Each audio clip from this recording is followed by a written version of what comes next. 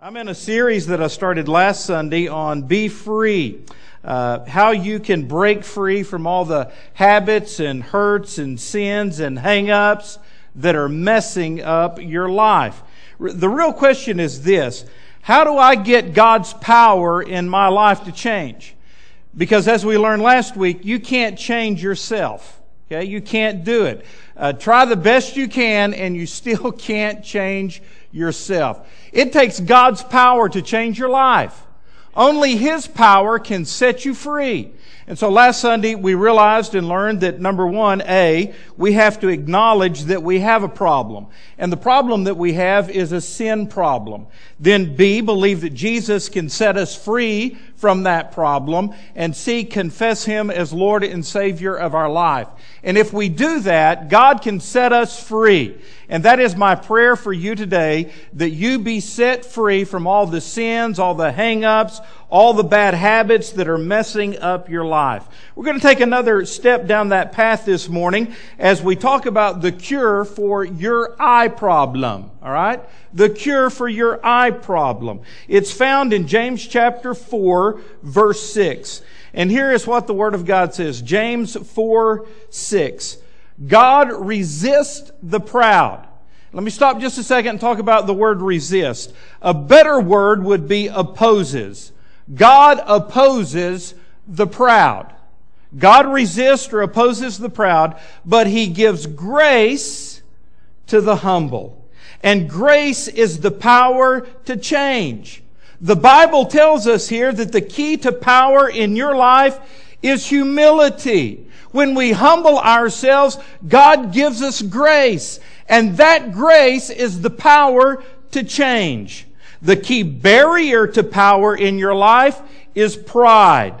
When I am full of pride, when I am full of myself, when I think I have all the answers, then I can't change. But when I humble myself before God, God gives me this big dose of His grace, and that grace has the power to change your life.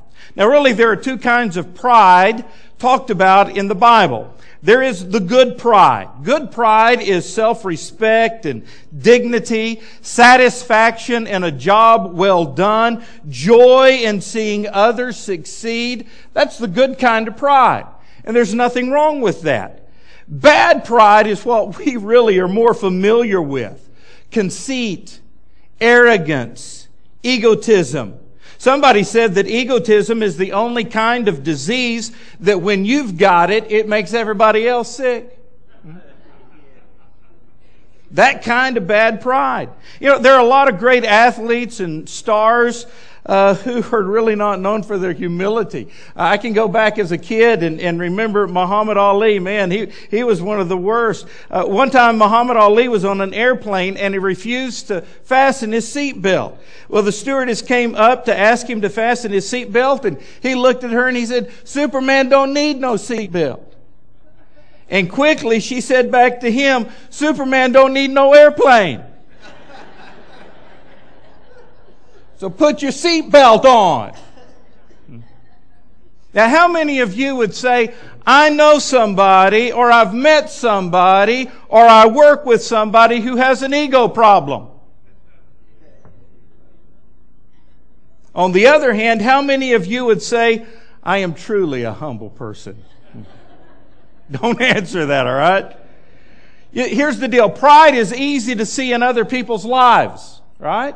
But it's really hard to see in my own life. Now, I've got a lot of subpoints to this, but there are two main things that we want to talk about today. The first is this.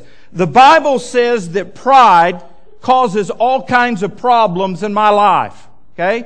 Pride will cause all kinds of problems in your life. I'm going to mention three of them this morning. First of all, pride prevents me from growing. Pride will keep you from becoming the person that God wants you to be. When the head starts swelling, the mind stops growing. If you think you don't need this message, you need this message, all right?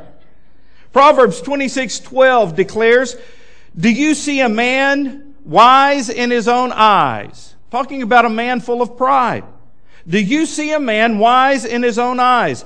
There is more hope for a fool than for him. Now, he's talking here about the denial of pride. Pride that causes me to deny that I have any weaknesses, any faults, any failures, any problems, or any sin in my life. I've heard people say, well, if I knew my faults, I'd be glad to work on them. Just don't know any. That kind of attitude is an attitude of pride. And let me tell you, that is keeping you from growing. When you think you know it all, you're not going to listen to anybody. Why? You think you know it all. Proverbs 10:17, he who keeps instruction is on the way of life, but he who refuses correction goes astray. Pride keeps me from getting the help that I need. Now let's say you have marriage problems, all right? But you're not willing to admit that. You're not willing to get the help that you need to make your marriage better. Do you know what that is? It's pride. It's pride. When you've got financial problems and you won't get any help to make those problems better, that's simply pride. When you're not cutting it as a parent and you know you're not, but you're not willing to admit it and get help to become a better parent, that's nothing more than pride. When you're not making it at work and you don't want anybody to know about it, that's pride. It's keeping you from growing. It's keeping you from getting to the next level and being a better person. You know what? We would rather look smart than be smart, wouldn't we? The way you be smart is by being humble. One of the ways you can tell if you've got pride is to ask yourself, am I teachable? Am I teachable? Pride prevents me from going because you think you know it all. You don't, man. You don't. I remember reading or listening to a great preacher, guy who has built a huge mega church. And he called together some other pastors of churches that were really exploding with growth. This was numerous years ago when mega churches just began to happen. And so they had this small meeting of these pastors of these really large churches. And one of the preachers they invited to come is the granddaddy of them all. Before any of them had a big church or knew about it, this was the big church. First Baptist Dallas, W.A. Criswell. By this time, W.A. Criswell was an old man, and he was in the room with all of these young preachers who were building these great churches. But First Baptist was a great church before these churches were ever started. But here's what this young pastor said. I was amazed at Dr. Criswell. He had a notepad in hand and a pen, and he was writing down as fast as he could everything that we were talking about. When one of the pastors said, this is what's working for us, he was writing it down. When another said, this is what's working in our church, he was writing it down. And instead of sitting back thinking, oh boys, I've done it all, I know more than you'll ever know about church growth, he was eager to learn. You know what prevents that? Thinking you know it all. Pride prevents me from growing. Number two, pride poisons my relationships. The root of all conflict and disharmony is pride. Proverbs 13:10, by pride comes nothing but strife. When my pride is in competition with your pride, there is going to be a clash, right? The root of so many of your marriage problems is just plain old pride. You are not willing to admit that your partner, or let me just put it like this, I am not willing to admit that she may be partially right. Right? Thank you, Jason. You know what the antidote for that is? Matthew 7:5. Jesus was teaching the Sermon on the Mount, and he said, first remove the plank that is in your own eye, and then you will see more clearly to remove the speck that is in your brother's eye. When I refuse to admit that I'm part of the problem, then it causes pride. And that pride is going to harm relationships. So many family conflicts could be resolved, but we don't want to admit our pride. Right? Oh, tough crowd, man. Let me tell you something, parents, because I am one. I can speak with authority on this subject. We are not always right. You know it? But can I tell you something? Daughters, would you please plug up your ears? It is hard to admit to your 15-year-old that she was right and you were wrong. But when you fail to do that, you are allowing pride to destroy a relationship that is precious.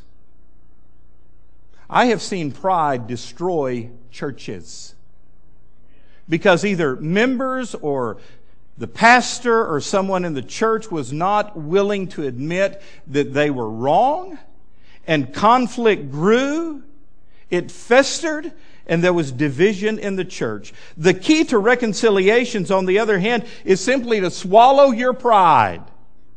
You ever done that? It doesn't taste very good, but it's non-fattening, and it's pretty low in calories. Pride causes all kinds of problems in our life. It prevents me from growing. It poisons relationships that I have with other people. And number 3, pride produces a whole lot of stress and anxiety. Pride causes discouragement. Pride causes depression. Pride causes disillusionment. Again, Jesus said in Matthew chapter 5, verse 5, "Blessed are the meek."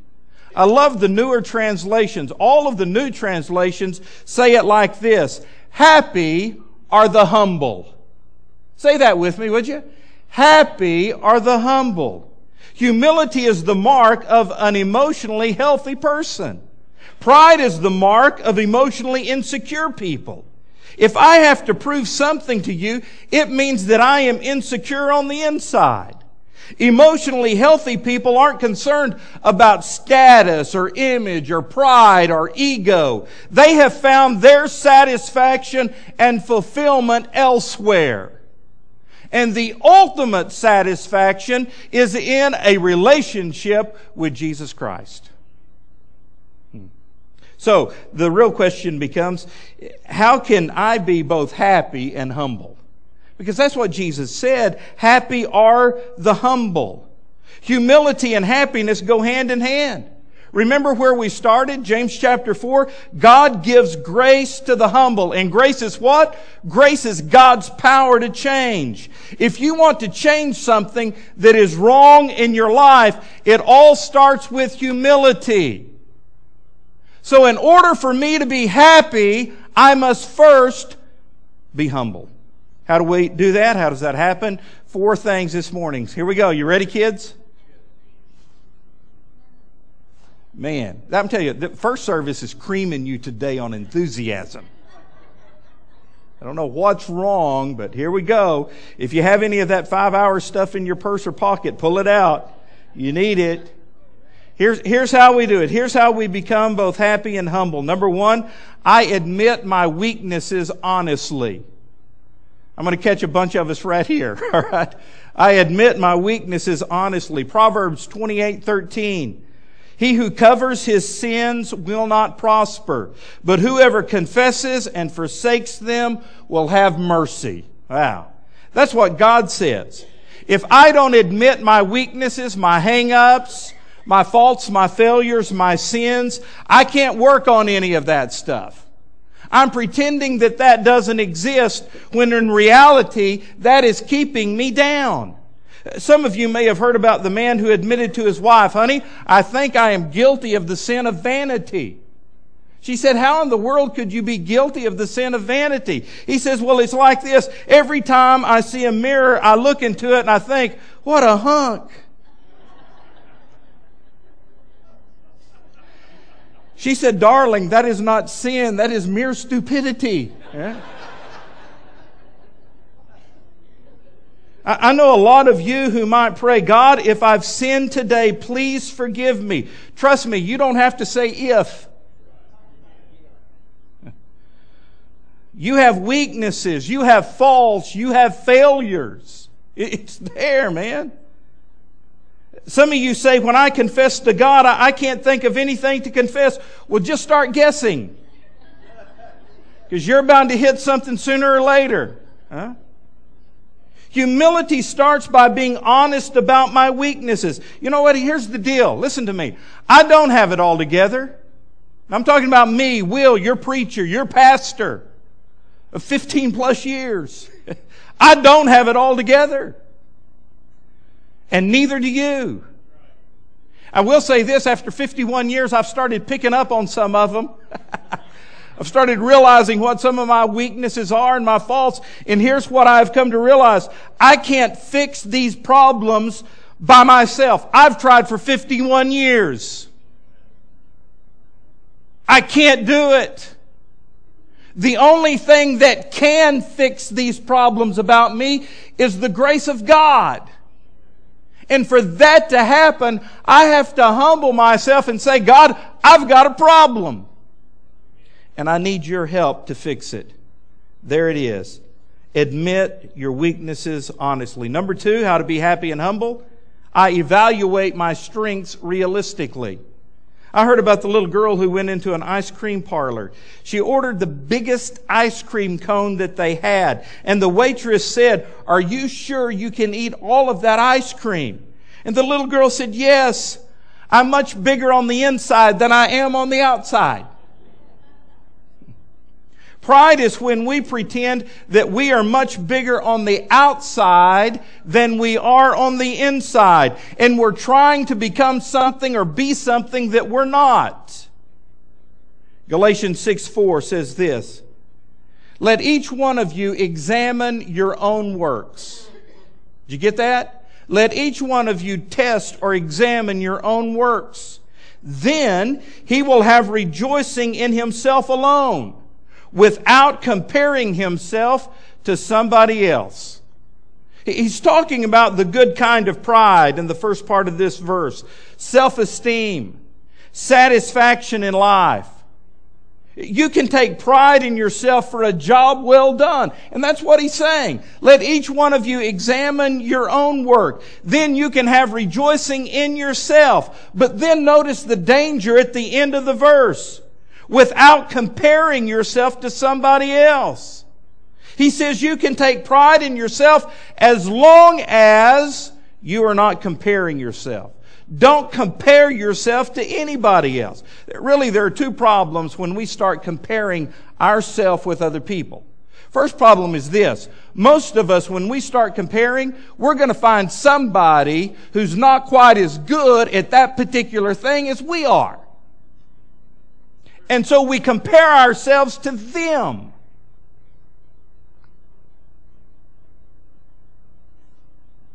Right? Whatever it is. Cooking, baking, sewing, shopping, playing golf, shooting guns, preaching. Whatever it is. You know what? I am not a great athlete. My kids are great athletes. They get it from their mama, not from daddy. I was always just okay in sports. I could play every sport just kind of middle of the pack, just kind of okay. I could do it, but, I could dribble, but I couldn't dribble between my legs. Just okay. But you know what? If I'm going to compare my basketball ability to somebody, I want to find somebody that I'm better than. If I can beat you in a game of horse, I'm comparing myself to you. You know what that kind of comparison does for you, though? It fills you with pride. You think you're better. The other kind of comparison is when you compare yourself to someone who is better than you. They can do something more efficient than you or more effective than you. They're better than you. And you get full of discouragement when that happens because you start feeling down on yourself. Either way, it's going to kill you. So the Bible says don't compare yourself to other people. Really, I'm going to give you the Texas terminology of what the Bible says about this. The Bible says, Texas version, it's dumb to compare yourself with other people. Don't do it. Why? Because you're unique. God made you you. There is nobody like you. Just like no two snowflakes are the same. You are you. And if you don't be you, who is going to be you? Don't compare yourself to other people. So, how can we be happy and humble? Number one, I admit my weaknesses honestly. Number two, I evaluate my strengths realistically. You know what? I'm good at some things, but I'm not good at everything. When you get full of pride, just go make a list of all the things that you can't do. Everybody is ignorant, just in different subjects. So don't compare. Again, Galatians 6:4 says, examine yourself, test yourself. You need to give yourself a regular examination where you're honest about your own weaknesses and realistic about your own strengths. That's how you become happy and humble. Now we're going to change gears, but we're going to keep on the same theme. How do I become happy and humble? Number three, I serve others unselfishly. I become a servant. Philippians 2:3-5 says, do nothing out of selfish ambition or of vain conceit, but in humility consider others better than yourselves. Look not to your own interest, but also to the interest of others. Your attitude should be the same as that of Jesus Christ. Real humility, folks, is not thinking poorly of yourself. Real humility is not walking around saying, I'm lousy, I'm junk, I'm nothing. No, that's not what it is. It's just thinking more about other people than you do of yourself. You get the focus off of my needs, my desires, my hurts, my wants, and you focus on what other people need. Really, humility is not thinking less of yourself. Humility is simply thinking less about yourself. You just don't think about yourself because you're focused on how you can help somebody else. What you can do to better someone else's life. And isn't that what Christianity is all about? Isn't that why God left us here after He saved us? Isn't that why God gave every one of you a spiritual gift when you received Jesus as your Savior? That's what the Bible says. You're all gifted. Why? Well, it's not for your own ego. I can guarantee you that. The Bible says God gave you gifts so that you can serve each other and edify the body of Christ. Our model for this, serving others unselfishly, Jesus. Philippians, it says your attitude should be the same as that of Jesus Christ. I mean, think about this. Can you imagine Jesus traveling down the streets of Jerusalem on his Cadillac? Come on, people. With a bumper sticker that says, I'm number one? Or can you imagine Jesus walking down the coast of the Sea of Galilee with His disciples saying, we're cool.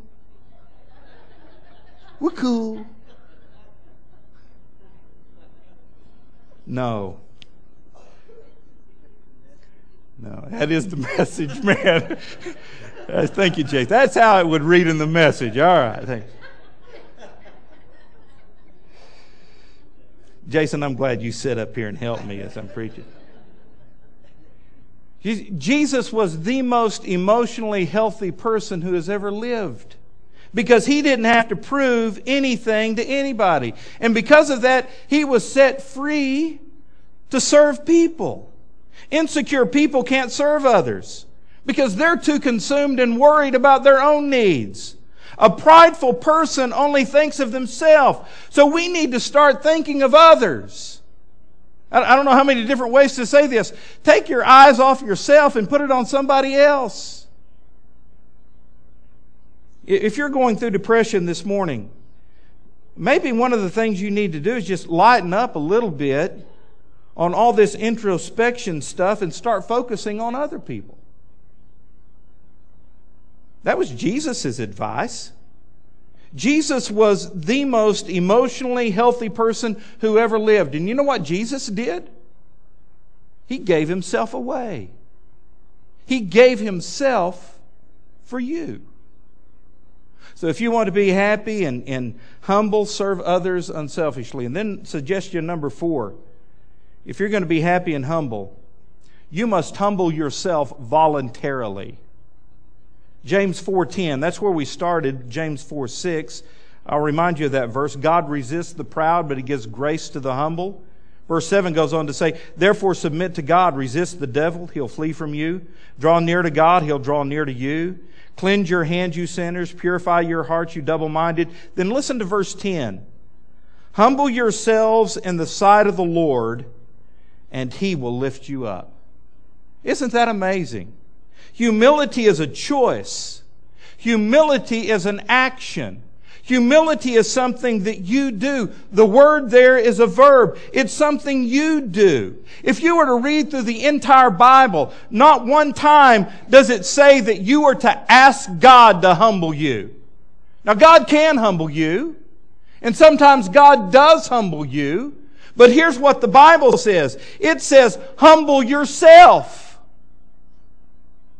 It's something you do yourself. It is a choice that you make. It is choosing the way that I think, the way I act, the way I respond to others. The things that I say, it's a choice. I choose to think, act, speak in a humble way. And why does God say, humble yourself? Because that's the first step it takes in receiving the grace that can change your life. So God forces us to humble ourselves. I'm not going to humble you. You humble yourself. If you're going to come to me, you must do it yourself. But then there's this promise. He says if you humble yourself, God's going to lift you up. Isn't that a paradox? God is saying the way up is down. The more I humble myself, the more God lifts me up. The more honest I am about my weaknesses and my sin, and grateful about the success and recognizing where the source is, the more God is going to lift me up. The opposite of that is also true. He says the way up is down, but also the way down is up. The Bible says in Proverbs 16:18, pride goes before destruction, and a haughty spirit goes before a fall.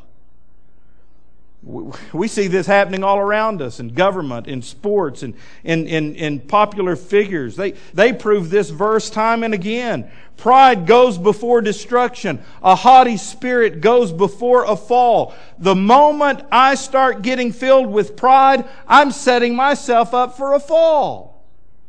The moment I think I've got it all together, when I start pretending that I've got all the answers, I am setting myself up for a huge fall. Isaiah 14 tells us that it was pride, listen to me, it was pride that got Satan kicked out of heaven.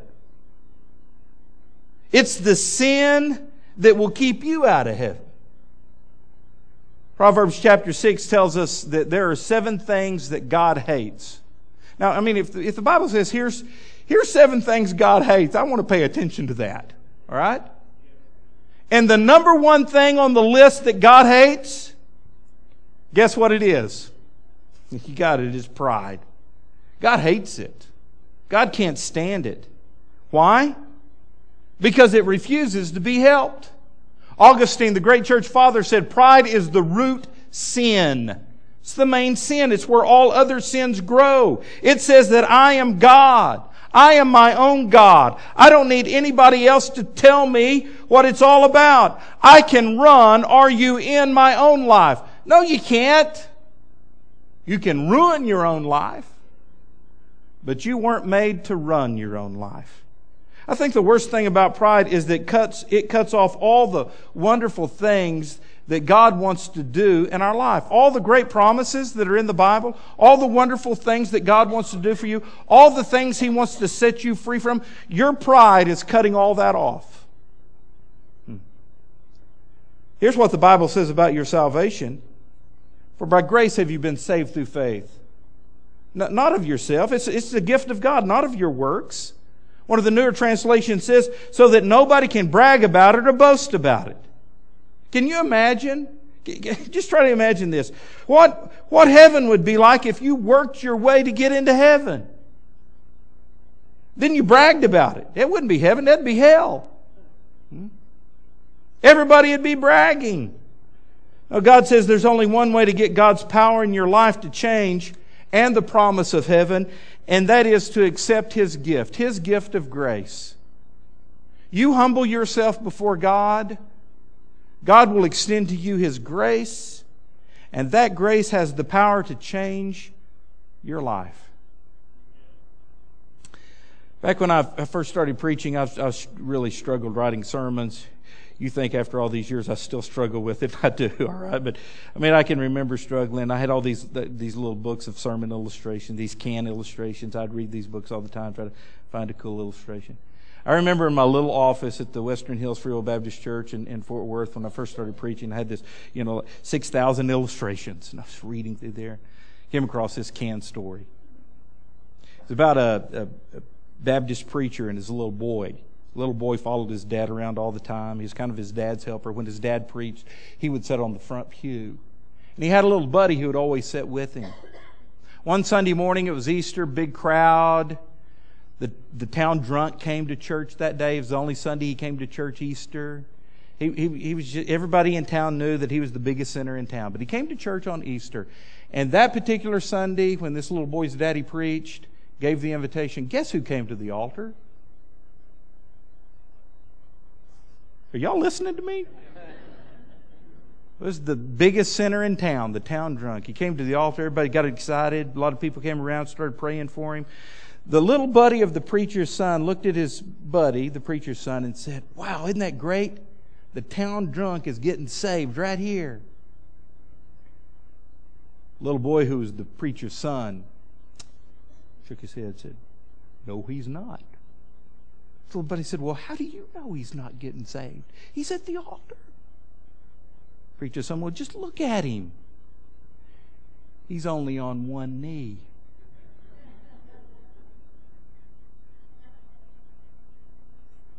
It's a can illustration.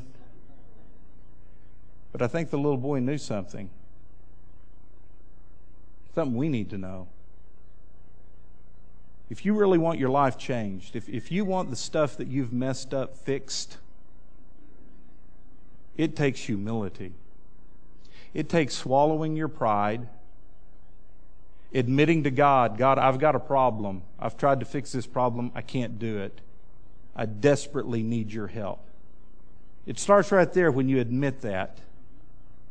And then believe that Jesus can save you, change your life. His grace is sufficient.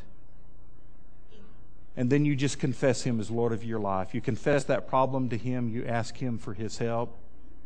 Guess what's going to happen when you humble yourself before God? His grace is going to change you. His love is going to lift you up. And you can leave this building different than when you came here. It's all because of grace.